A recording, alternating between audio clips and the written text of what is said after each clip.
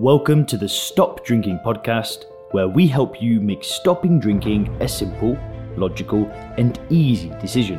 We help you with tips, tools, and strategies to start living your best life when alcohol-free. If you want to learn more about stop drinking coaching, then head over to www.soberclear.com.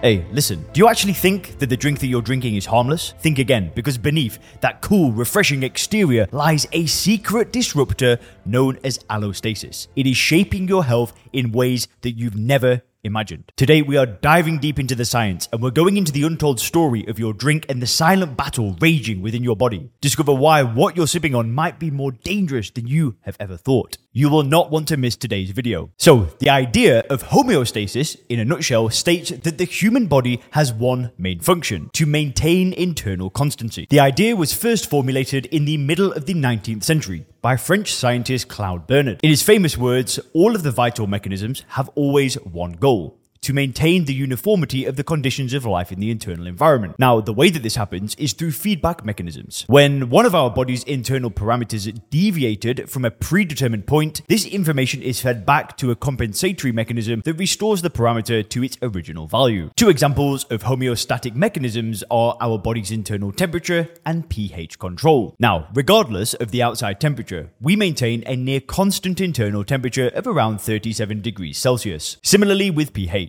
which hovers around 7.4 regardless of our food consumption or activity levels. Now, the homeostatic model of the human body has come to dominate medicine, and for good reason. Firstly, it's been wildly successful in understanding and treating various diseases. And secondly, it's practical. For example, you have your blood taken. Some of the values deviate from a recommended optimum or acceptable range, and then your doctor prescribes a medication and the values then return to their normal levels. End of story. Or is it? Now, as successful as the theory of homeostasis has been, it's easy to see that there has to be just a little bit more to it than this. Now, allostasis is a newer concept that is inspired at least partially by the theory of evolution. You've heard of adaptation and survival of the fittest as key concepts in biological evolution. Well, this is the kind of worldview that allostasis takes. It views health and human survival more in terms of responsiveness and adaptive fluctuations to an ever-changing environment. In other words, as the environment changes, so too must the human body. And key to this process is the brain. The brain is the command and control center which takes stock of changes as well as predicts changes in the environment. It then sends the necessary signals to various organs and tissues. The changes that take place within each of these body systems deviate from classical homeostasis, but they all mesh together to produce an adaptive response. The classic example is the fight or flight phenomenon. In response to perceived danger, our blood pressure, heart rate, breathing, as well as the release of hormones like cortisol and adrenaline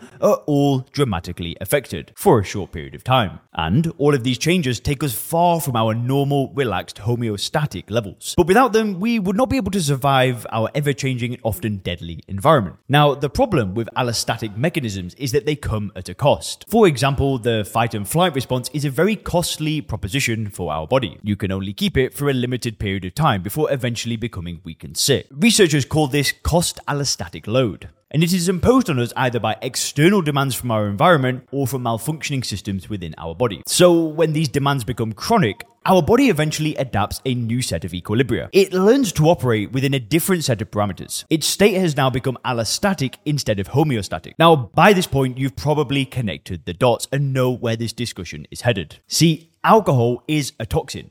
A light, soluble molecule that penetrates most tissues in our body, including the brain. Because of how widely it is diffused and how many systems it affects, alcohol taxes our body like few other substances. Now, in the beginning, we drink largely because alcohol artificially activates our reward system. We drink because we like it. Over time, heavy consumption forces our body to respond to this evolutionary novel challenge. It forces it to settle into a prolonged allostatic state. Now, the brain reward system by now has reset at a new point where alcohol hardly provides us with any reward at all. So at this point, we drink mainly to avoid the pain of withdrawal. Now, at the molecular level, various neurotransmitter systems have now become chronically dysregulated and reset at new equilibria. These include GABA, glutamate, dopamine, endogenous opioids, and serotonin. But there are key differences between our body being relaxed into a homeostatic state and being forced by alcohol into a chronic allostatic state. For starters, it's the cost our body is paying to achieve the